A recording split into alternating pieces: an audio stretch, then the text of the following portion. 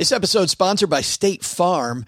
You a small business owner looking for insurance that fits your needs and budget? Well, look no further than State Farm. State Farm agents are not just insurance providers, they're also small business owners who live and work right here in your community. They understand the unique challenges of running and protecting a small business. When it comes to small business insurance, State Farm knows what it takes. Create a plan that fits your needs and your budget. State Farm agents are ready to help you choose personalized policies that truly understand your business. Insure your small business with a fellow small business owner. Talk to a State Farm agent today and get started on personalized small business insurance that fits your needs. Like a good neighbor, State Farm is there. Talk to your local agent today. Are we talking about how to solve OG's TV issue? Yeah, I get a major commission if I can convince them to come to Fubo. So I'm going to keep talking about it until I get them to switch over. If there only were a way, OG, that they would take all these different apps and stuff and package them up, that would be just amazing. All the different networks. He's got that. He's just paying. He just had to take out a second mortgage to pay for it. That is true. Well, you know what you didn't take out a second mortgage for? All the safety we got this weekend. The feeling of just being able to watch our beloved Detroit Lions do whatever they did on Sunday. Oh, God. Epic finish. So let's raise a glass. What you got there, Joseph? North Cascades today. What are you packing? What kind of heat are you packing? North Cascades mug. Look at that. Isn't that pretty? North Cascades are That's awesome. Pretty. I finally don't have a fish mug. You know what that is? That is a gray spotted mug. Oh, you're a Michigander. How do you not know what that is? Oh, are those Petoskey stones? It's a Petoskey stone. Yeah. Oh, wow. Drinking out of a rock. Oh, gee, how about you? Bring it. Oh, God, no. To the victors valiant. Just what I grabbed. Oh, there's no meaning behind it. Oh, I love the way he just held that. How was the Spartans? Oh, he waited. Last couple weeks. Waited and waited. Yeah. On with our toast. Let's not talk about the Spartans. Men and Between women. their amazing coach and their amazing, oh my goodness. Here's to our troops, people. Big shout out to our troops on behalf of the men and women making podcast Mom's Basement and the men and women at Navy Federal Credit Union. Big salute. Let's all go stack some Benjamins together, shall we? Thanks, everybody. They're dogs, and they're playing poker.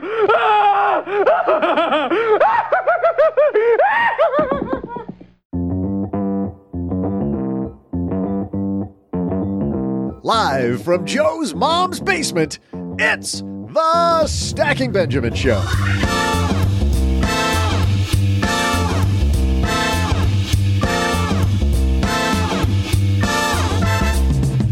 I'm Joe's mom's neighbor, Doug, and today you'll learn how to pivot to a more satisfying career from a woman who made billions doing it, founder and CEO Liz Elting. In our headline segment, big news in rental real estate land, we'll share some disturbing stats. And in our TikTok Minute, some advice from the Shark Tank. Plus, we'll throw out the Haven Lifeline to Christine. And then, as if you need more, I'll share some inventive trivia. And now, two guys who dropped out of space camp because the other kids kept pointing at them like they were aliens. It's Joe and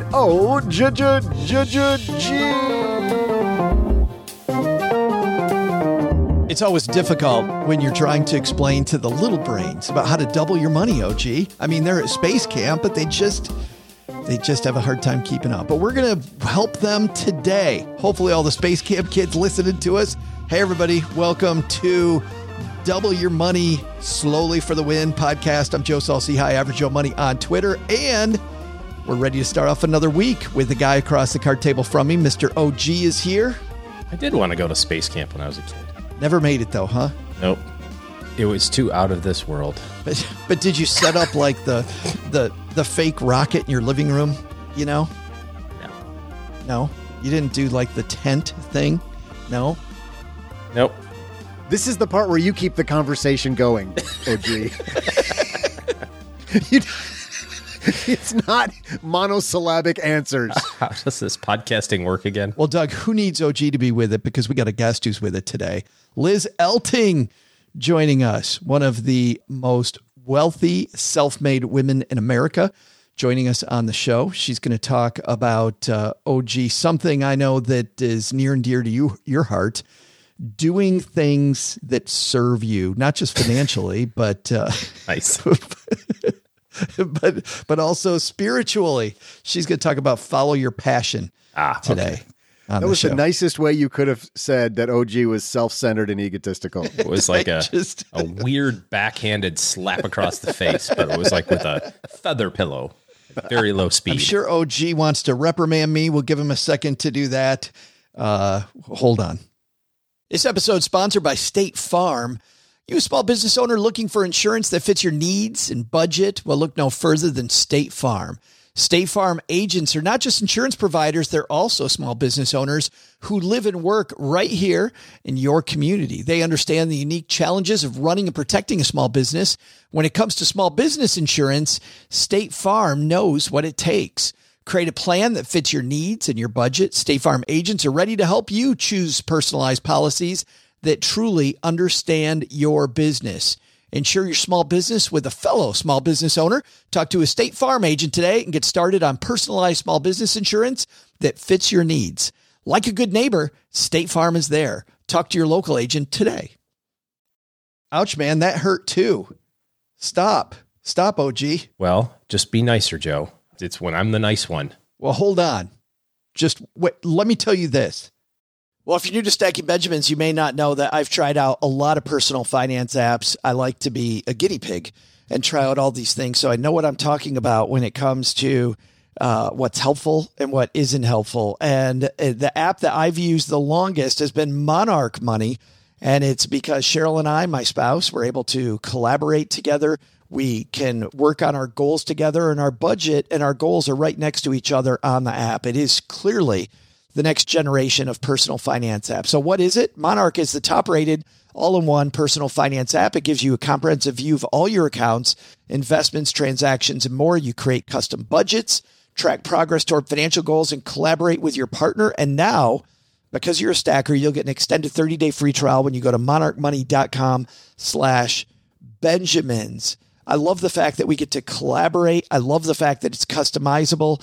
And I also love that it's this ad-free privacy you can trust. They never sell your data to third parties or show you ads. After trying out Monarch myself, I totally get why it's the top-rated personal finance app. And right now, because you're a stacker, you're going to get an extended 30-day free trial to try it out like I try out many different apps. And this one was sticky for me because, well, you'll see when you try out the 30-day free trial. Go to monarchmoney.com/Benjamins. That's monarchmoney.com/Benjamins for your extended 30-day free trial. So sticks and stones can break my bones, but words, OG, will never hurt me. Why you're crying so much? Liz Helting is here. Believe it or not, we actually have a show about money coming. Let's go. Hello, darlings. And now it's time for your favorite part of the show, our Stacking Benjamins headlines. Our headline today comes to us from Fortune. A little bit of disturbing news coming out of the real estate market. This piece is written by Elena Botros. The rental market's softening so fast in some pockets of the country, landlords have no choice but to offer concessions. Elena writes, it looks like home builders aren't the only ones offering incentives in this housing market. Landlords are too, even though the median asking rent's at a near record high, according to Redfin. Last month, the median U.S. asking rent was $2,052, just $2 below the record high set a year ago. And it's up slightly from the previous month's $2,038. Still, landlords are finding a way to attract renters, whether that's a one-time discount or a few months free per Redfin. Lily Katz, Redfin's data journalist, wrote in a report published just a couple weeks ago, while asking rents are near their all-time high, tenants in some parts of the country are finding deals. With vacancies on the rise, some landlords are doling out one-time discounts to attract renters while maintaining high asking rents on paper. She said that because of this, rents are effectively coming down in some areas, but they don't show up in asking rent data. The rental vacancy rate in the U.S. is 6.3%, as tracked by the St. Louis Fed. A year ago, it was 5.6%. So, OG, we're seeing vacancies in rentals starting to tick up. We're seeing landlords starting to put little carrots out there to get people. The official numbers still look fairly good, but if you're a landlord, I'm trying to figure out where are people going. Is it just a supply issue? Because I'm certainly by us, they're building properties like crazy. But I'm thinking, traditionally, where do renters go? They go from one rental place either to another, or they go to housing, permanent housing. They buy their own place. But with interest rates sucky, I'm not sure that that's a transition path that a lot of people are doing. So it must just be a supply issue then, right? It is 100% supply. This from the piece. Higher end properties especially are coming under pressure in some markets as demand declines while supply increases. Meanwhile, more affordable units are still in demand as there's lower supply and consumers are less willing or unable to afford higher end units at this time. So if you're in the higher end spaces, that's where you're seeing it, because we got big companies now like Goldman Sachs, OG, buying complete neighborhoods and turning them all into higher end rentals. I guess this would be part of that metric. I'm thinking apartment buildings, but even so, when the economy's great and you've got extra money and you're getting paid bonuses and all this other sorts, and you're working from home, you're more likely to splurge on things like, hey, I want a nice place that's got a gym and a pool and a hot tub and amenities. And now if my boss is going to make me come to work every so often, now I've got to be a little bit more practical. I need to live close to my work, and that extra space that I had my office in isn't as important to me anymore. And if the money gets a little tighter, I don't need the sauna and the ice bath in my apartment building. So, I can see people kind of shifting around a little bit for sure. Doug, were you going to say something? I was going to ask if it specified like were there specific cities that it talked about or types, because the supply issue makes sense to me outside of city centers because they're not building a lot more supply in downtown Chicago or in New York. But whereas like out in Dallas, out on the perimeter, or, pick another larger city where they can do that building out in the burbs, to OG's point about people working from home and that sort of thing, I could see that being an issue. But I would imagine we've got listeners who are in some of those inner cities saying, where the heck is that happening? Because I'm not getting any concessions from my landlord. I haven't seen a Slurpee or a Coney dog yet. The issue seems to be that rents went up really quickly. This is from the end of this Fortune piece. The rental markets cooled quickly in the West and the South, in part because those markets saw outsized rent increases during the pandemic, Katz explained, adding later that both rental markets have begun to stabilize. Rents skyrocketed as people flooded into Sunbelt cities like Phoenix, Miami, and Dallas. But once the rental frenzy cooled, rents in those regions had more room to fall. The West has also been disproportionately impacted by layoffs in the tech sector, which may be contributing to its soft rental markets. Yeah, that math checks. So not only do we have increased supply, I think the reason I like this piece, OG, is that we back in 2006, 2007 said real estate prices never going to fall. So buying property always makes sense. And then I really feel like with the surge in, real estate, people wanting to become landlords, that we've had this rush into tons of new people becoming landlords going, this is where it's at. This is never going to die. People always need someplace to live. And so, hey, rents are never going to go down. Rents will always have ups and downs, and then ups and downs and ups and downs. And the way to buy real estate, like anything, is to mitigate your risk somewhat, be a little more conservative, get into it, have a long-term view.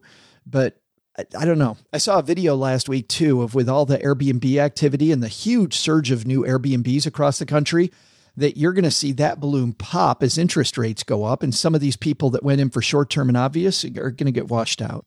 Well, the thing that happens, especially at commercial loan rates that I don't think everybody pays attention to, or maybe even doesn't even know, is that most commercial loan rates, anything on a 4-bedroom apartment or bigger, or an actual apartment building, or an Airbnb that they're gonna, you're gonna lump together as one package deal. Most of those rates adjust every 4 to 6 years. That's just how banks do it. And so, we're sitting here right now with current interest rates really high, but you might be holding on to a rate that you got recalculated in 2021 or 2020. And in a few years from now, as those mature and start coming back around to current interest rates, I've already talked to a number of people who have said their plan for the next 3 years is save as much money as they can so that they can pay the loan off. Because when that interest rate adjusts, the cash flow numbers change dramatically. You go from being cash flow positive, $100, $200, $300 a door per month, which is kind of the metric that you want to use, right? To be a landlord, to being $300, $400, $500 negative every single month per door, just because of the interest rate change. Yeah. And if you can see that coming, if you're fortunate enough to be have a little bit of runway here, one of the ways to mitigate that is to aggressively pay off that debt on the back end.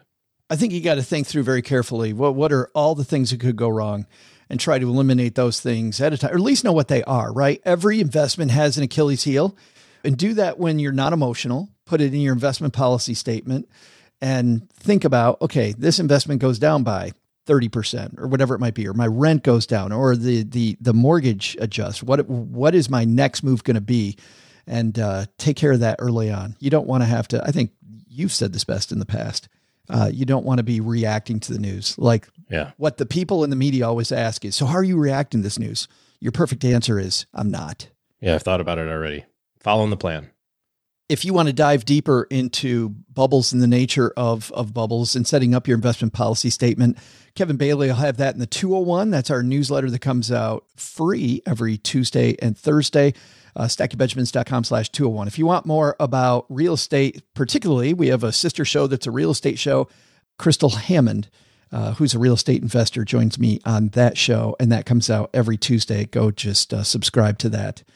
Time now, though, for our TikTok Minute. This is the part of the podcast where we shine the light on a TikTok, either some TikTok brilliance or TikTok air quote brilliance. Actually, today it's a YouTube short. Same thing, but on YouTube. OG, we got brilliance or air quotes. Oh, if it's on YouTube, it's amazing. Got to be. TikTok is gross. I think you're gonna know this voice. This is a man who calls himself Mr. Wonderful from Shark Tank. You have to get to a place where you have $5 million in the bank, because you can survive the rest of your life no matter what happens, and your family. You can take care of a lot of people making 6 or 7% of $5 million. When you make that, you have to set that aside and you don't risk it. Then after that, you can start to take risk capital and put it to work. OG, I think you found this video. Okay. I believe you. No. Short-term memory loss. I'm like, what? I'm like Dory from... All he does is sit on his phone looking at Reels and YouTube Shorts and TikTok. That's all he does all day long. So he can poo-poo them later. Yeah, but he can poo-poo them when he gets on the show. I don't watch any of that. Dory from Finding Nemo. I don't remember anything. I just... Hey, Doug, can you wake up Grandpa and see if he remembers this particular video? Kevin Leary there from Shark Tank. OG, my favorite. Well, there's a few things I like about that. The first thing is I love watching Kevin Leary because he's like, all you got to do, just get to $5 million. And just get to 5 million and don't risk anything. Well, and once you get to 5 million, then everything above that, you just cover. Yes, that's all you do. But it does. He talks about it so cavalierly. I saw a TikTok video last week, a guy going, you know what? Once I surrounded myself with people who thought 5 million was easy, I made my first million fairly quickly. Like I changed what I was focused on, and I made the million happen. I didn't focus on the little things anymore. I focused on things that got me to $1 million. Yeah, I think that the message here is you have to have a little bit of safety and security money. And whether or not you look at 5 million as being like, holy cow, that's so much cash, then fine. Maybe your number is 2 million. Maybe your number is $1 million. Maybe your million is, and that doesn't mean you don't invest it. That doesn't mean it's sitting in cash. That means that you're not starting a donut business with it. You're not going to go out on a limb and try to do new things or crazy, leverage type ideas. That's kind of your base, whatever that number is. And once you get there, then you have the flexibility to be more aggressive. We talk a lot about this when it comes to cash. And the argument that people have sometimes is, I've got $50,000 available on my credit card. Can't I use that as cash? And the reality is that you don't have cash so that you don't have credit. You have cash so that you can be invested aggressively on the other end. It's almost like a barbell type strategy, right? So the same thing is true here. And this is what O'Leary's saying is when you've got a base of whatever your number is and you're prudent with it and, invest it appropriately, then you can be really aggressive with other things because you don't have to worry about the risk capital of that initial base. If you've got a TikTok, a YouTube short that you think we should be shining a light on, send that to me, Joe at StackyBenjamins.com.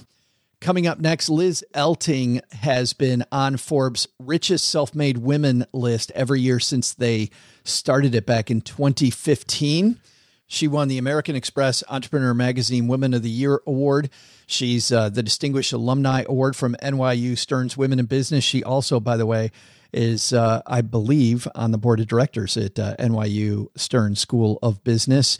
She is somebody who has not only created a business, but also learned that to create a great business and a great life for yourself, you really, to some degree, got to do something that we've talked negatively about a lot lately, which is follow your passion. She started off following what she thought she was supposed to do, and we'll hear that story from her in a moment. But before we get there, Doug, you're pretty passionate, I think, about today's trivia question. Oh, it's a good one. Hey there, stackers. I'm Joe's mom's neighbor, Doug. You know, there are over 7,000 known languages, and I am fluent in 4 of them: English, Canadian, Minnesotan, and Pig Latin. Itty pray impressive, right? I forgot the word for impressive. Lucky for me, English is the most widely spoken language in the world. Its use is so widespread, in fact, that it's even the official language of the International Space Station. And here I assumed they worked with some sort of alien tongue. Even Russian cosmonauts work primarily in English out there. By the way, I just remembered that cosmonaut is Russian for astronaut, so make that 5 languages I speak. This stuff is easy. During the space race between the U.S. and the Soviet Union in the 1960s, NASA scientists learned that regular ink pens don't work in outer space. According to legend, they paid millions of dollars to create a pen that could write upside down while withstanding the pressure and temperature variations of space travel. However they did it, they weren't inspired by those crappy pens they keep tied to chains at the bank. I can tell you that much. Those things don't even work on Earth. Today's trivia question is, according to an urban legend now debunked, what did the Russian space team do to solve the same issue in a simpler, more Benjamin-saving way? Ready for the answer? Well, I'll be back with it right after I figure out how to get Post-it notes to work in the shower.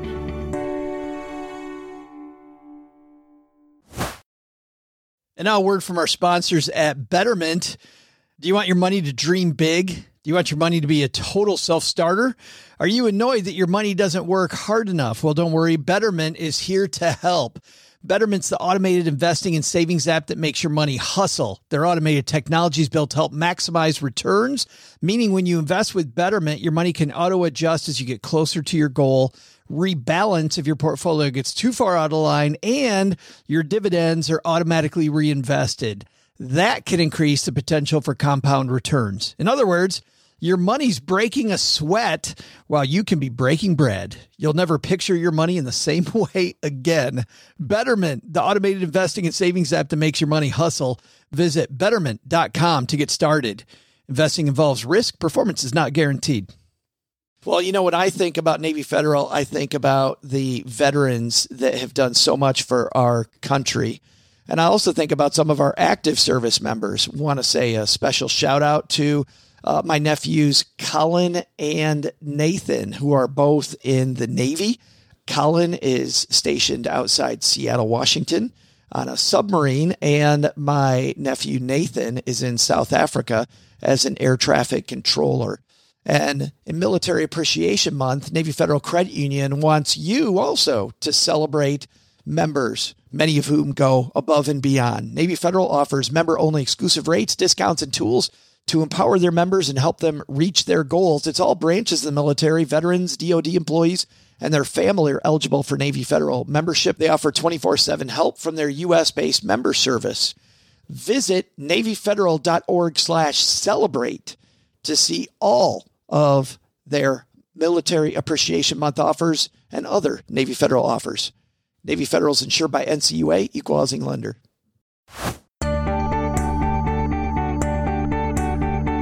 Hey there, stackers. I'm Space Cadet and paper mache artist, Joe's mom's neighbor, Doug. In the 1960s, the United States and the Soviet Union were in a race to be the first country to conquer space exploration. You know, after the aliens, of course. I've seen X-Files. Today's trivia question is, the USA spent millions developing a pen that worked in outer space. According to urban legend, what did the Russian space team do to solve the same issue in a simpler, more cost-effective way? The answer? It's long been rumored that the Russians solved the problem of pens not working in space by using a pencil. In reality, it was NASA that initially commissioned specialized mechanical pencils at roughly $130 a pop. Soon after, the Fisher Pen Company spent $1 million on the development of what is known now as the Space Pen. That same pen, which retails at about $80, has been used on all manned space flights since its debut on the Apollo 7 mission in 1968. And now, let's rocket you toward success by showing you how to follow your curiosity to build the career of your dreams with Liz Elting. And I'm super happy she's at the card table with us. Liz Elting is here. How are you? I'm doing great. Thank you, Joe. How are you? Well, I'm better now that you're here. And I have to start here with all the lessons in this project that you have. So many of these, I feel like, are just noticing some of the little things. I'll give you an example. You learned a lot about clothing and the importance of dress at a laundromat early on. I think this is a great place to start. Do you mind sharing that story? No, I would love to share that story. So it's interesting because growing up, I worked a lot from very early on, from the time I was 10. But when I turned 16, I was actually able to get a real job, an official job, where you get a paycheck and they take the taxes out. And that first job I got was at a dry cleaner's. And I stood behind a counter and dealt with cash and worked in that dry cleaner's.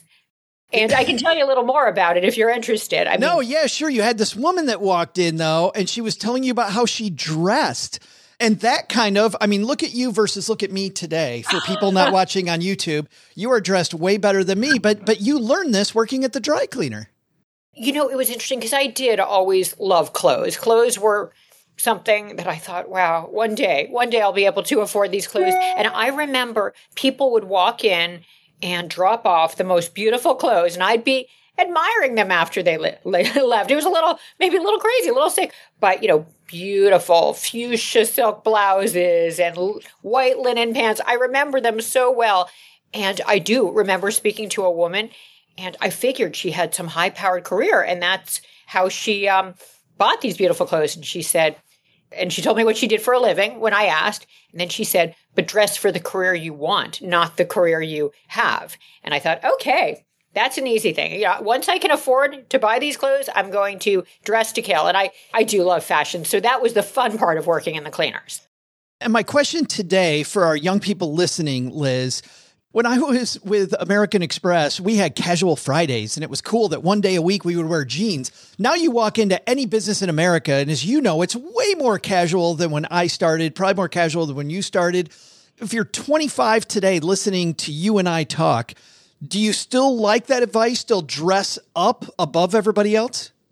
I do. And I always have. I've always dressed for the job I wanted, not the job I had. And then even when I was an entrepreneur and all the years I was a CEO, I always was the most formally dressed in the entire place. And I just feel like if you dress that way, you feel that way, even if you're working from home, you put it on, you get in front of your computer, and it's game time. And you feel it when you're in the outfit. So whether you're alone or certainly when you're with people, yes, that's just how I do it. And I love dressing up for work. Absolutely. And even hearing you talk, I just think about the process of getting more dressed up puts me in the right frame of mind to go face the day. Exactly. And that's how I've always felt since I started working. And I love beautiful clothes, as I said, but then it gets you in that frame of mind, that professional frame of mind. And yes, even with casual every day now, even with working from home, I'll still be here in my jacket. I didn't mean to belabor that. And by the way, for everybody, it's not a big piece of this project. It's just this little tiny piece. But there's so many of these, and I think that's something we haven't talked about so much here. And for somebody that's had as much success as you've had, I think focusing on that just a little bit is important. The next thing I wanted to talk about was, so you begin this story talking about you just got your MBA and you're moving into the dorms. Congratulations. Let's talk about getting the MBA and why and how you got your MBA. Thank you for catching that, because that is exactly how it happened. People always say, oh, you started your company from a college dorm room. And it's like, well, no, it wasn't college, and it was right after grad school. So yes, what happened was to go a little further back, I loved languages growing up. I had studied 4 languages by the time I graduated from high school. I majored in languages in college. You lived in Portugal for a while. Yes. When I was growing up, exactly. When I was 8 and 9, I lived in Portugal. And then when I was 10, I moved to Toronto. So by the time I graduated from high school, as I said, I was able to study 4 languages, Portuguese, French, Spanish, and Latin. And then I came back to the U.S. for college, but then did my junior year in Spain, which I loved, best year of my life, and then worked in Venezuela briefly after college. So after Venezuela and that adventure, and boy, was that an adventure, I came to New York, and I have lived here ever since. When I got to New York, I was able to find a job at a translation company. And I thought, wow, how perfect is that? Combining my love for languages and business.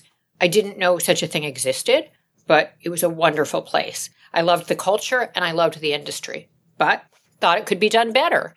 So after 3 years there, I went back to school, got my MBA from NYU Stern, right here in the city, and then graduated. Now, shortly after graduating, I still didn't have a job, and I had no money. And this was a recession. This was in 1992, sort of the end of a recession. So moved back into NYU dorms, and this is what happened. I ended up getting a job in finance.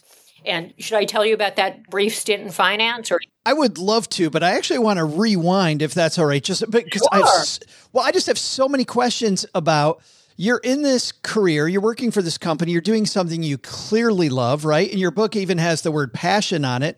You're passionate about this. So why the decision then to go into and get an MBA? Because I know there's people listening to us right now or watching us right now that are maybe at that point. They're like, do I go back to school? Do I not go back to school? What was your decision-making criteria to leave that job? That's a great question. You're absolutely right. Because as I said, it was the perfect way to combine my passion for languages and my desire to be a business person. So I did love the company.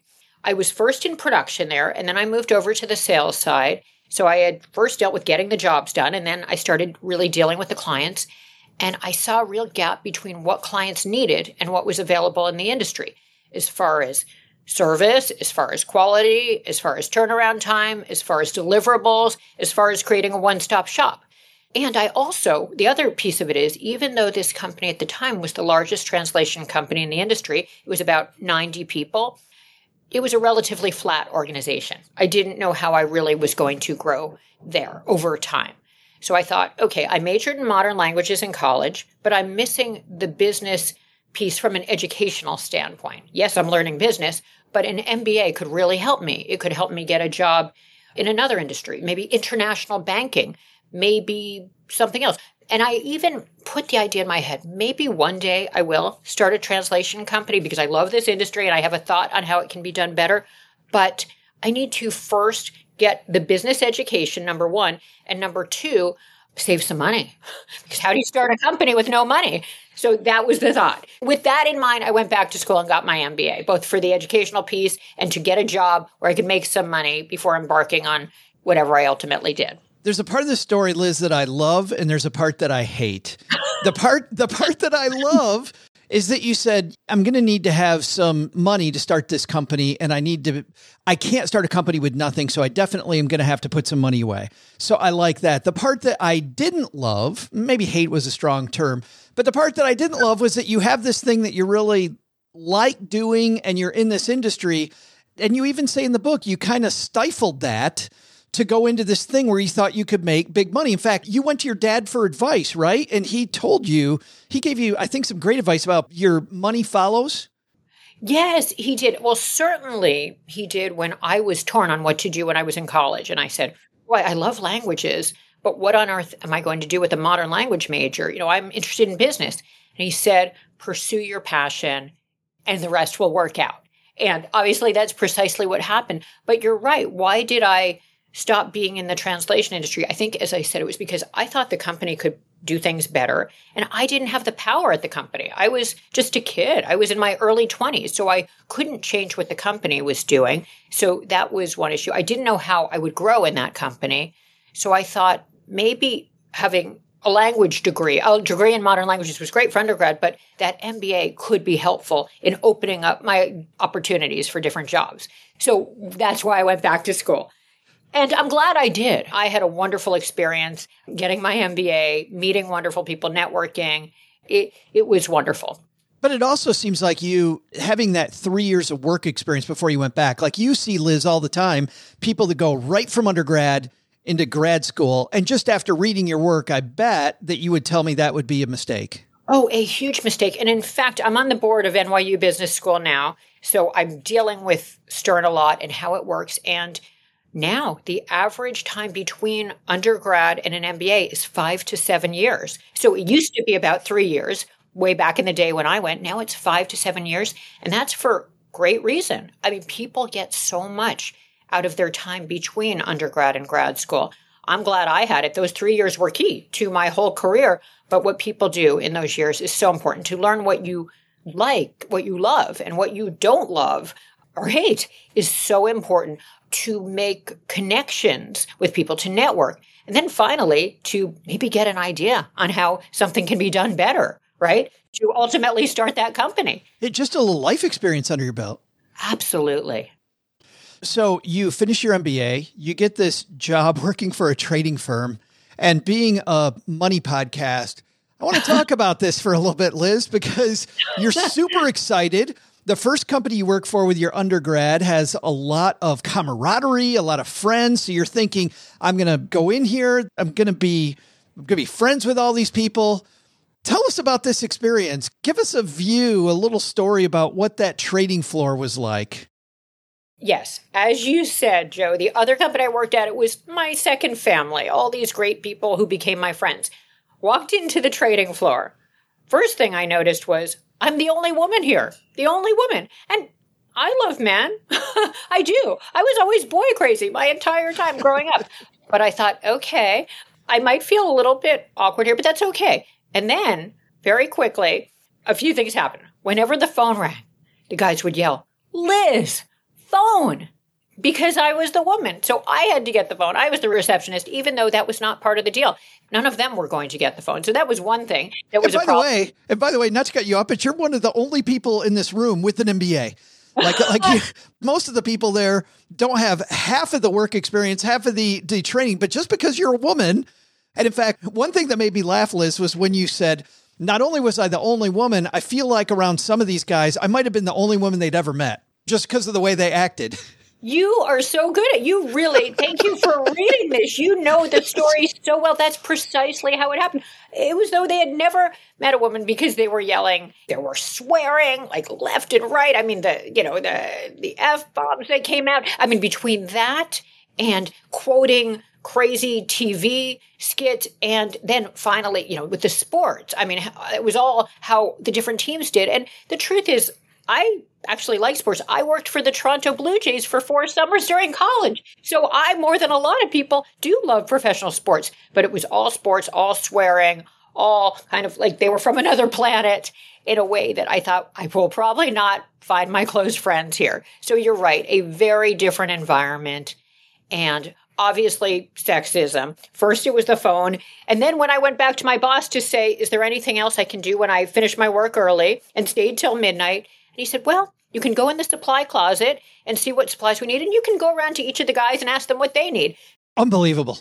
Unbelievable. And then finally, and this is the most important point, though, of all, I had loved the translation industry. As I said, I loved languages. I loved solving clients' problems. I loved people. And at this proprietary trading division of the French bank, there was none of that. It was literally putting numbers in a spreadsheet, numbers after numbers after numbers, and then filling out forms and faxing them, and then faxing another form and another form and another form. And it was such a different industry. And I thought, I don't enjoy this job, and I can't imagine enjoying anybody's jobs here. But you're right. You're right. That's exactly how it happened. Once again, you take lessons from these little things that most people notice, much like at the dry cleaner with the woman who's dressed to the nines, and you learn that that's important. At the same time, you talk about in your book, one of Liz's lessons is asking for a raise. And when you go to your boss and you say, hey, I want more, aka I'm asking for a raise, I'm asking for more responsibility, he goes, hey, you can become the supply clerk, totally misrepresents it. But you make a great point. We always make the point at Stacking Benjamins, Liz, that your boss has a lot of different things going on in their head, Studies show that your boss will entertain the idea of giving you a raise if you ask. You take that one step further and say women ask for less than men by roughly, I think it was $6,000 you say? Is that the number? That's right. That's right. And so there I was doing extra work. I was finishing everything I was given early. I was staying till midnight to get it done. And then it still didn't work because of the environment, because of the situation. And as you said, most of these guys didn't even have their MBAs, but that was besides the point. But I think another quote I say is, no one will value you if you first don't value yourself. And I just thought, I can't make this my life. And even though I always believe in the philosophy, quitters never win and winners never quit. So I thought, oh my God, I just got my MBA. I have this job. It's doing equity arbitrage. That sounds really good. At a French bank, how perfect. How can I quit now that I just started? But I realized in my heart, it was not sustainable. I could not do it. So after 4 weeks, I said to my boss, I'm so sorry. I made a mistake after only 4 weeks. And how much time do you need? And he said, 2 weeks is fine, Liz. So I worked 2 more weeks and then out the door.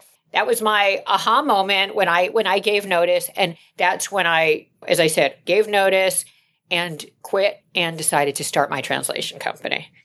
I want to dive into that next. But before we do, I want to pause for another second to talk about this idea of passion. So you put your, quote, passion aside to make some money. You go into this field that you don't care about as much. You end up in this bro culture, right? That's absolutely from the moon. And I wonder about this idea of passion because, well, being on the board at Stern and a gentleman who we both know, who's been a guest on the show, Scott Galloway, wrote a great blurb for your book. Scott said, I think when he was on our show, Scott was the one that said, passion is something that very rich old guys say to go chase, but they've already made the money. They've already made it. So where is that line between passion and money? Because on one hand, you had the job you were passionate about, but you couldn't make any money. On the other hand, then you went without passion and, you end up in this place that just doesn't fit. Where is that line for you? No, and that's so true because I've heard Scott say that recently. Yes, that is what he's saying. I've heard him say it. And I think to myself every time he says it, it's like, I understand why he's saying that. But for me, it would have never worked. If I had tried to stay in finance, even if I had left that company and found a better environment, because I'm sure they weren't all such a bro culture, such a boys club. I mean, not quite to that extent. My heart wasn't in it. And then I think what actually happens, and this happens a lot to women, quite frankly, is then they quit when they have kids. And not that there's anything wrong with that. People should do what they choose, but it's because they're not loving their job. Or perhaps they're dealing with sexism, or both. Or the company doesn't have the right family leave, or whatever. If they pursue something they're passionate about, they're loving it, the culture is right, it can work for when they have a family, then they're likely to stay in it and rise to the top. They're able to dream big and win. So I think with respect to women, that can certainly be the case. And I've known so many women that that's happened to. And, once you leave for 5 years when you have kids before your kids go to kindergarten, it's very hard to get back in. We all know that. As far as men, though, to some degree, because I see it with men too, if they're not doing what they love, they do it as long as they can. Often they're miserable. Often they try to change. I know a lot of people who've been in this situation. Then they move over to something else and perhaps they like it a little better. In both cases, it's paying the bills, but their heart isn't in it. And their goal is just to make enough money so they can quit and never work another day in their lives. And is that really what we all want? Not that that's a terrible thing, but they're just getting through it to pay the bills and not because they're happy. And in the end, happiness is what it's really all about. So I think the key is finding something you love that you're passionate about and then finding a way to make money at it. I understand Scott may be saying, well, yeah, you may love playing the guitar, but can you make any money at it? I get that. But if you can find a way, even if it's something like where the industry on the surface doesn't sound that great, but the job involves working with people all day long and you love working with people, like finding ways within a company that you're doing what you love, just so you stay with it and you're happy. And so I think you can find ways to enjoy what you're doing. And last thing I'll say on it is, in my case, I loved languages, and that's why I got into the industry. But then over time, there were other things I loved about it. And so that can work well too. And in my case, it was the working with people and the developing people. So I think the key is whatever you do, find what you love in it and then stick with it, or find the thing you love and find a way to make money at it. It's interesting you say that because, I look at people in this, I don't know how familiar you are with the FIRE movement and these people talking about retiring really early. And I feel like it's exactly what you're saying, Liz. They're so disenfranchised. I'm just going to drop out. And then what I'm seeing now from people that have retired at 40 years old, they feel at 45, like, what the hell's my life for? Like they retire from nothing to nothing. Exactly. They were miserable all those years, but they stuck with it to pay the bills. Then they have nothing they can do at that point. So instead, quit it, take a risk, find a way to make money at it, and then you can do it the rest of your life and be happy. Or, fine tune it so that you're doing it in a way that makes you happy, but it's something you love. I'm glad you said risk, by the way, because your next chapter is called Risk. So you're obviously going from this job that it was just horrible, but you are now risking everything. You're going to start this business. What's the first thing that you thought about when you're starting your new business?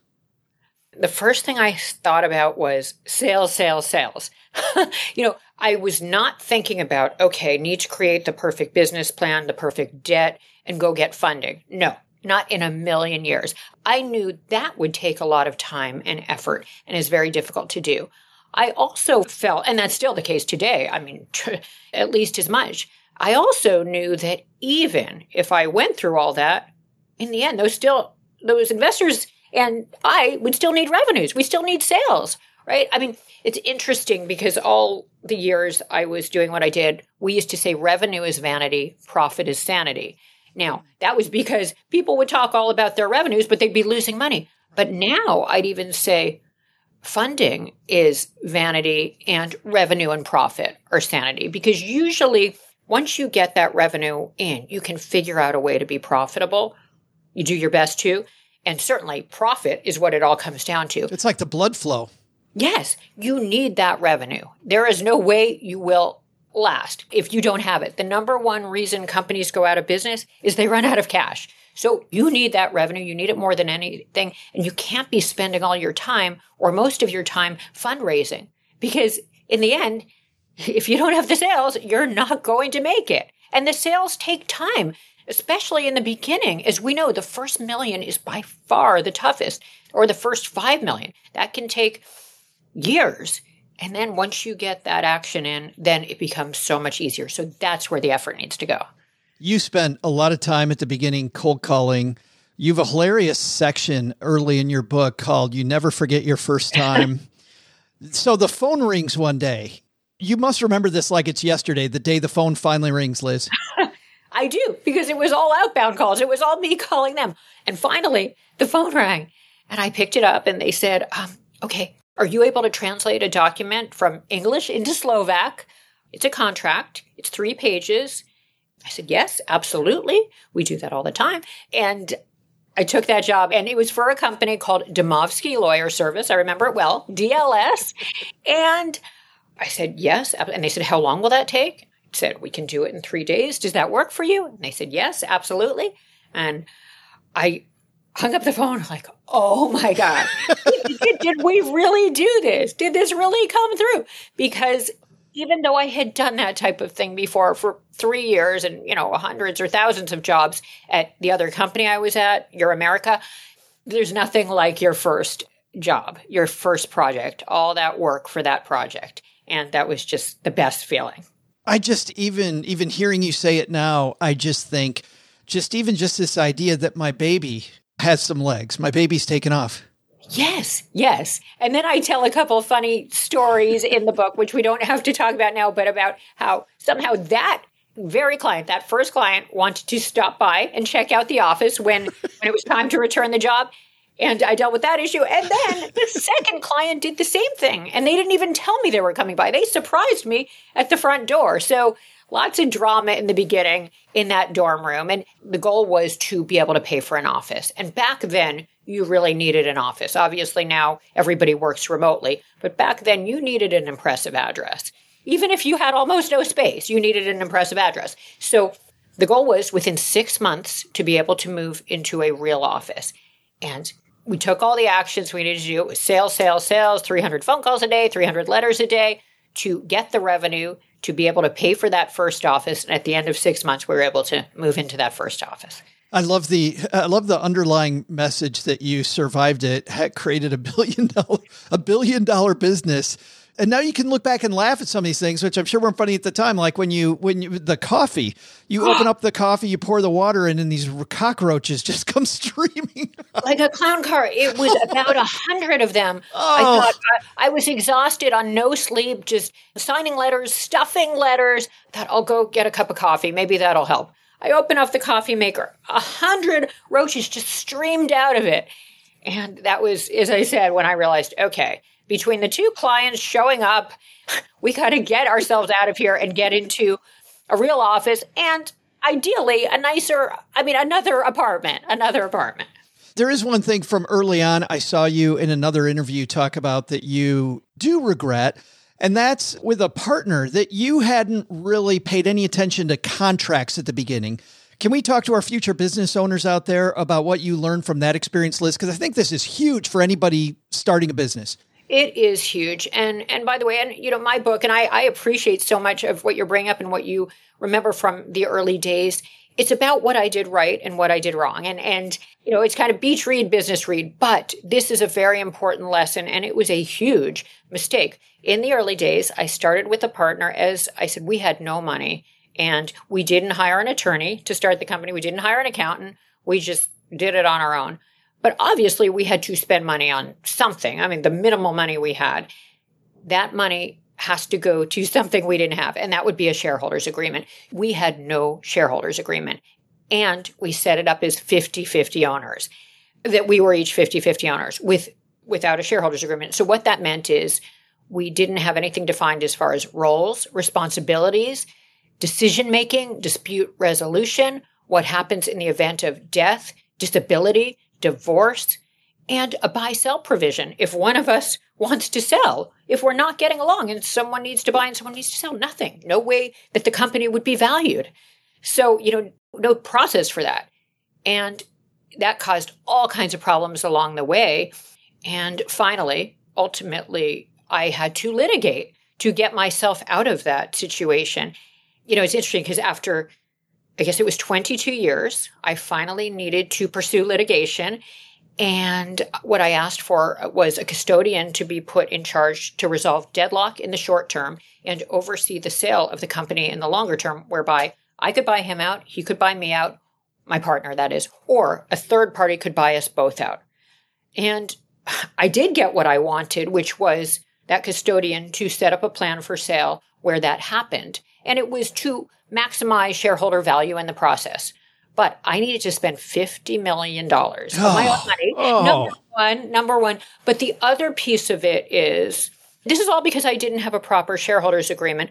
But the other piece of it was there's something else missing that I should have had in that shareholders agreement. And I've even had conversations in the last week with a few different people who don't necessarily have this in their shareholders agreement. So for people who are starting companies and creating these, assuming you don't want the flexibility to go and compete after you sell your company, make sure you have a non-compete agreement with your partner or partners. Because in my case, I was never able to get that. And even when I litigated, I couldn't get that. And had I gotten that, I would have been able to cash out for quite a bit more. And I did very well. I'm very fortunate, but it could have made a difference in as far as, hundreds of millions of dollars more had I had that non-compete, had we had to sign that with one another. So I think that's an important piece too.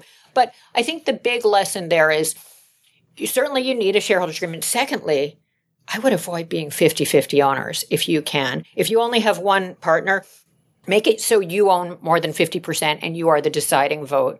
51. 51, yes, or exactly, 51, because that was hard. Every day we were fighting, we were disagreeing. Somehow we made it through, and we made it through 26 years, which is longer than a lot of partnerships, but it was rocky. There were fights. It was crazy. And so you want to be the decision maker if you can. Very important. Wow. Just a $50 million lesson. Even more than that, to your point. And it put a pit in my stomach. Well, As I'm hoping our stackers can see, there were so many lessons here. And I was laughing with you, Liz. I was crying with you. I was learning so much from Liz's lessons. The book is Dream Big and Win, Translating Passion into Purpose and Creating a $1 billion business. And tomorrow it's available everywhere, correct? Thank you so much for mentioning that, Joe. Yes, and it can be bought on Amazon or other online retailers like Barnes & Noble, etc. Liz, thank you so much for helping our stackers. We have so many discussions, now about passion and purpose, and you helped us so much today. Thank you. Thank you so much, Joe. I loved our conversation. This is Matt from Gainesville, Georgia, and when I'm not delivering all this consumerism in a big brown package parcel, I'm stacking Benjamins. Big thanks to Liz Elting. I like how she talks about follow your passion. A lot different than Scott Galloway did. I'm glad she was able to bring that out. Yeah, I agree with Liz. There's definitely a middle ground there. You may not be passionate about whatever your company's product is. Let's say you're building stop signs or something like that, but you can be incredibly passionate about building a business and being highly successful at that. A lot of people get really charged up almost at winning it like it's a game, and you can be really passionate about that. And I think that's probably where that middle ground is. We take questions all the time from people that want to be financial advisors, OG, and about starting your career as a financial advisor. Starting my career as a financial advisor, maybe yours too, you described it was ugly.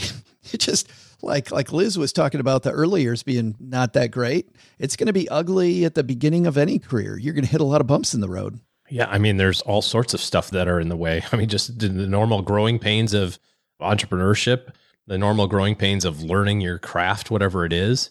And then the changes that happen over time in whatever industry or business that you happen to be in. I mean, look at, in the last 25 years of doing financial planning, all the different changes that have happened, or, I guess maybe in the stop sign business, to use Doug's analogy, there's probably not been a lot of changes, but maybe different reflective paint, perhaps. No, this one's more octagon. Our obtuse angles are more angular. There's a little known fact that if a stop sign is bordered in white, you don't actually have to stop. No, you don't. There's a white border around your stop sign. You don't have to stop. Look at Joe's face. He's trying to think, wait, do they all? Wait.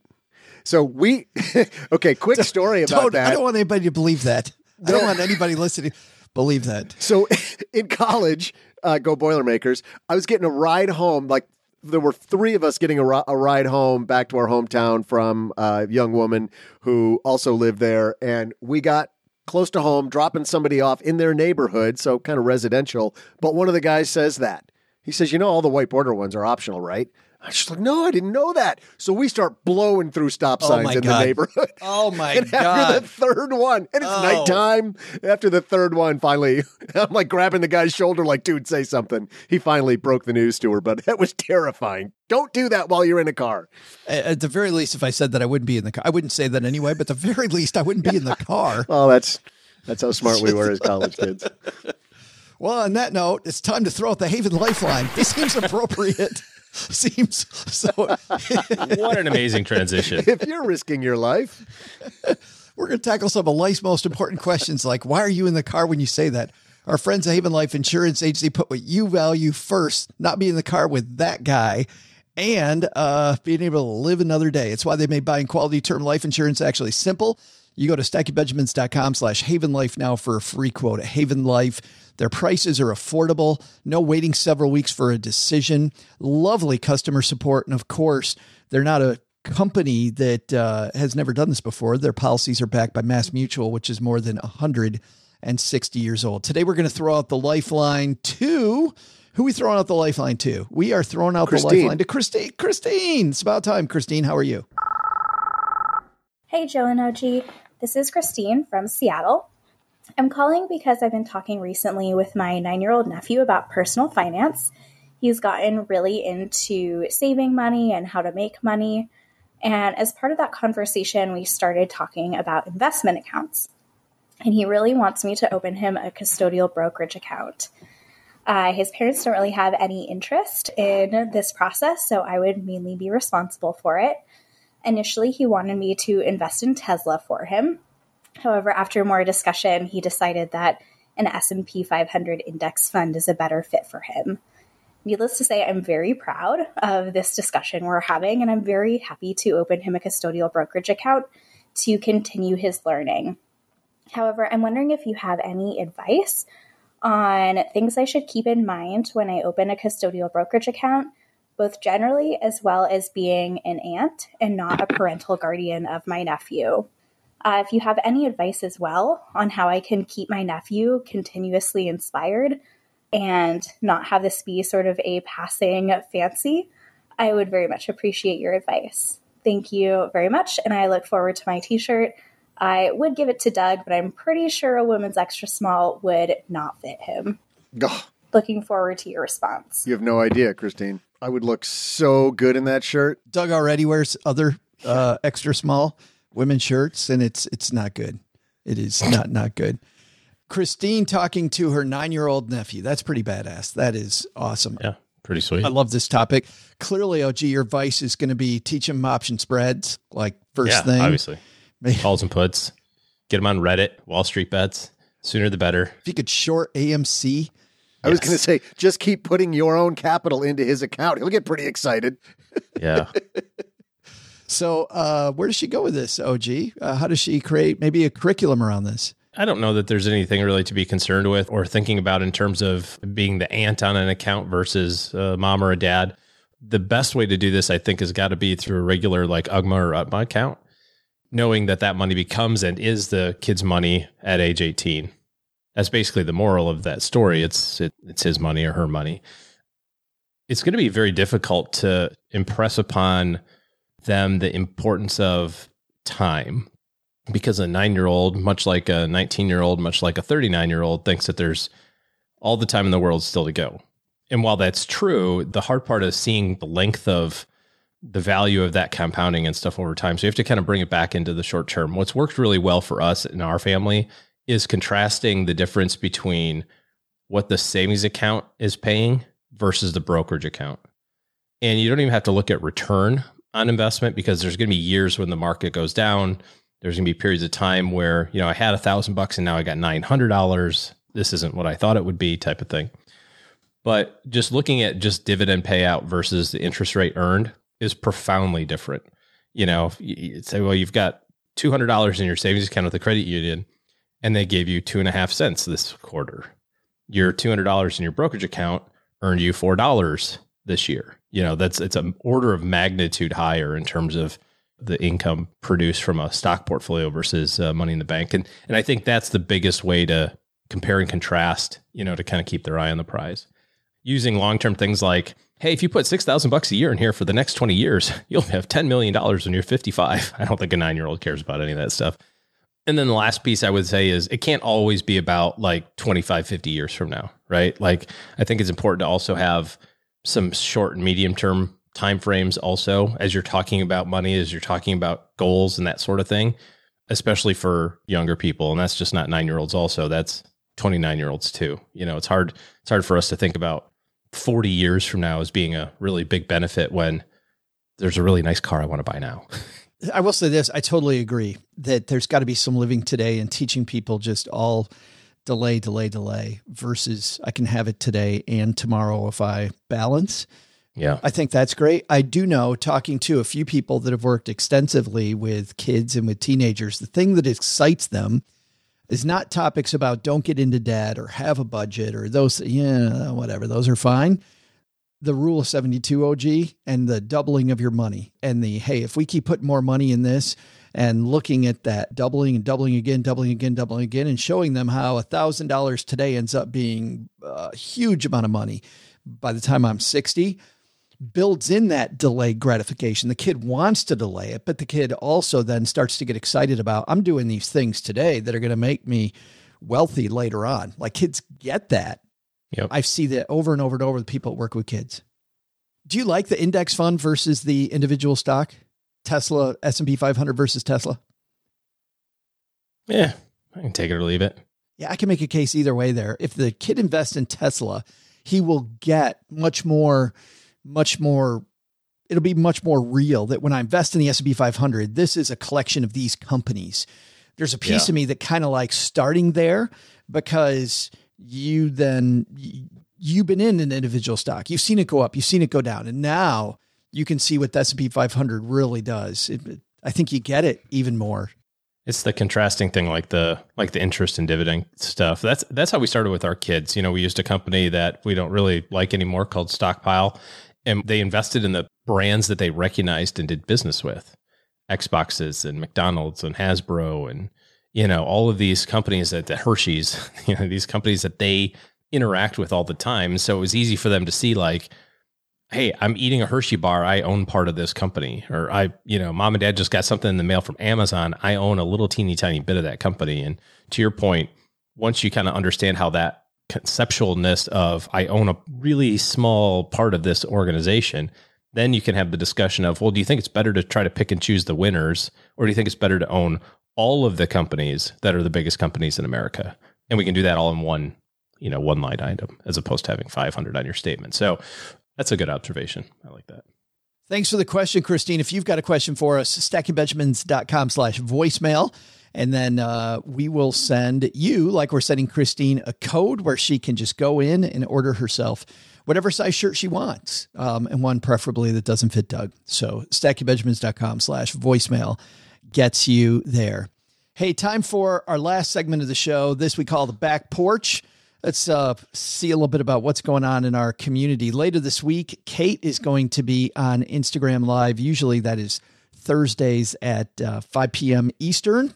Hopefully, I unfortunately won't be there this week, but we plan on doing that again this week. If you want all the places where you can interface with our brand, whether it's our YouTube channel, it's Instagram, our other social media accounts, stackingbenjamins.com/welcome.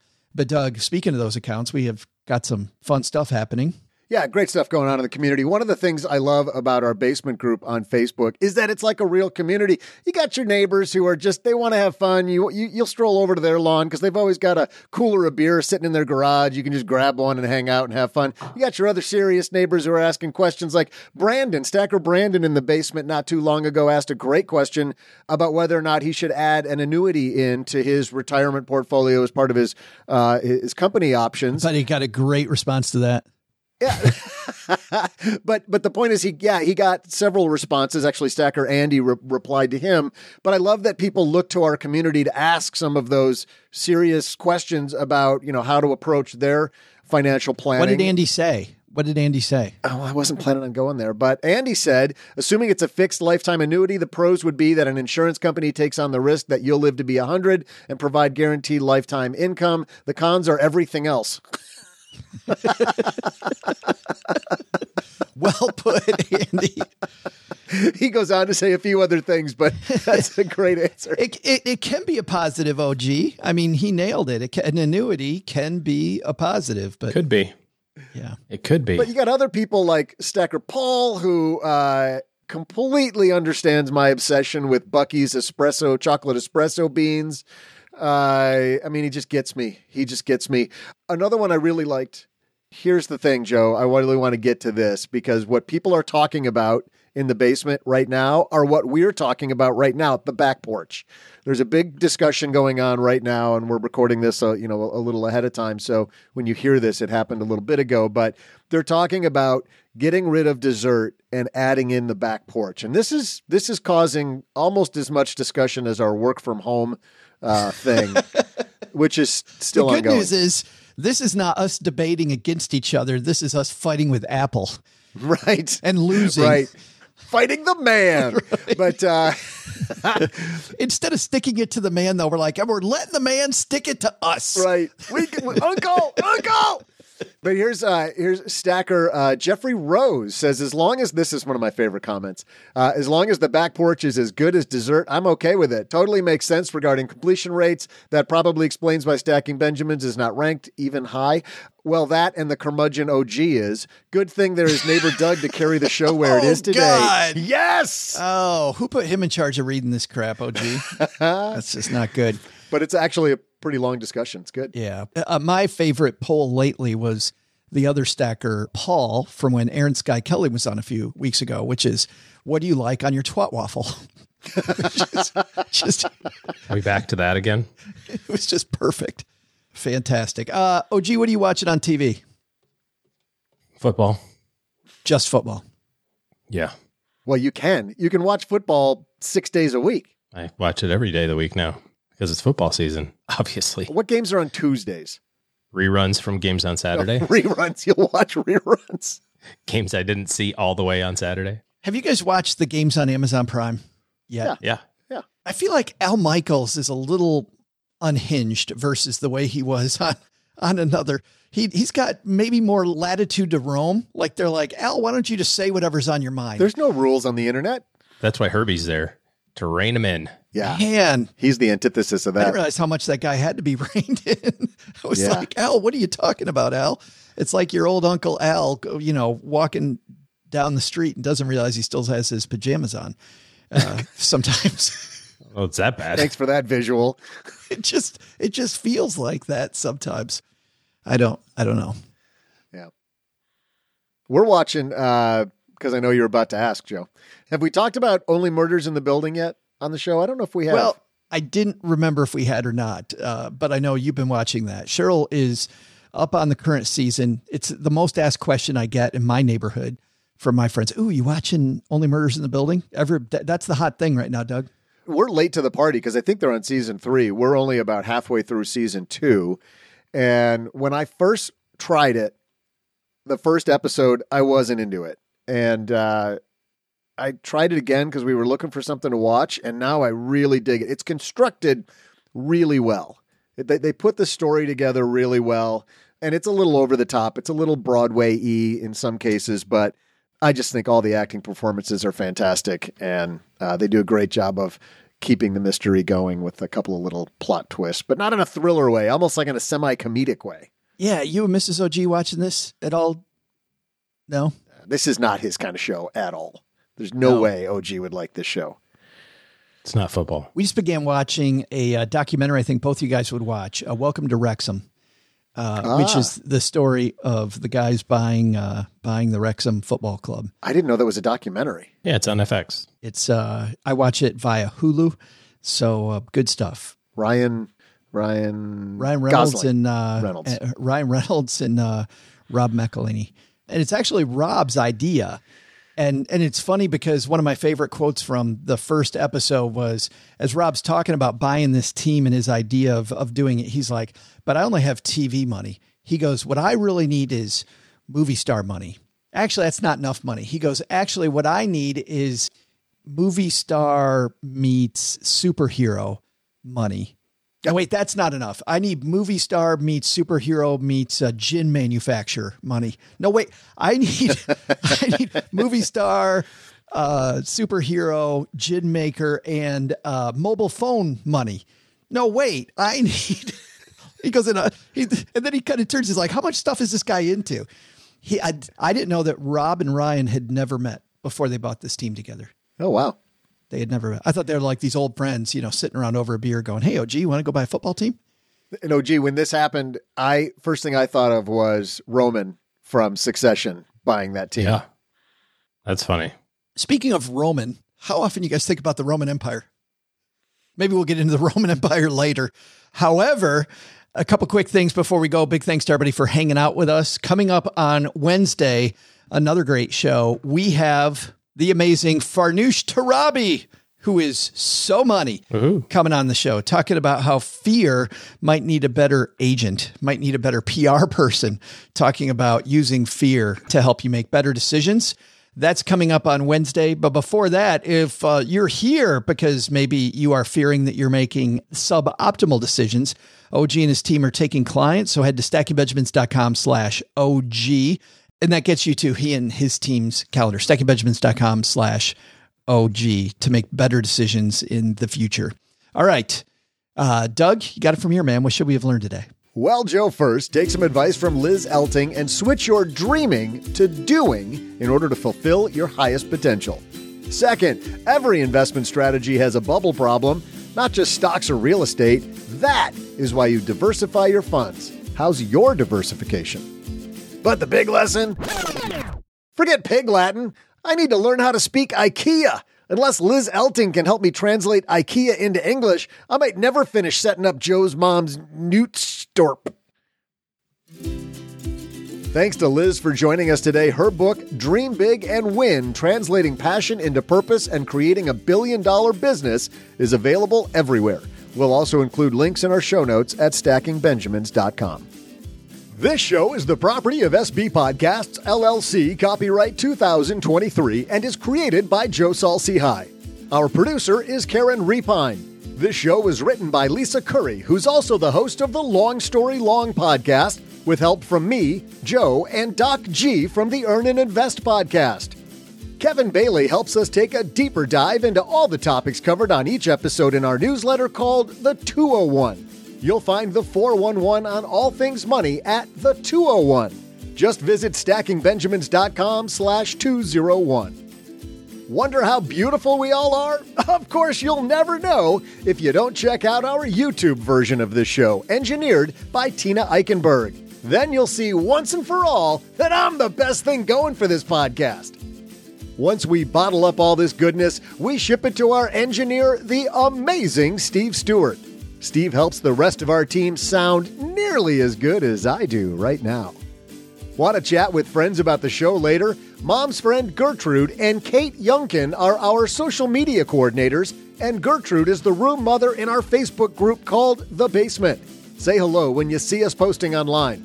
To join all the basement fun with other stackers, type stackingbenjamins.com/basement. Not only should you not take advice from these nerds, don't take advice from people you don't know. This show is for entertainment purposes only. Before making any financial decisions, speak with a real financial advisor. I'm Joe's mom's neighbor, Doug, and we'll see you next time back here at the Stacking Benjamin Show.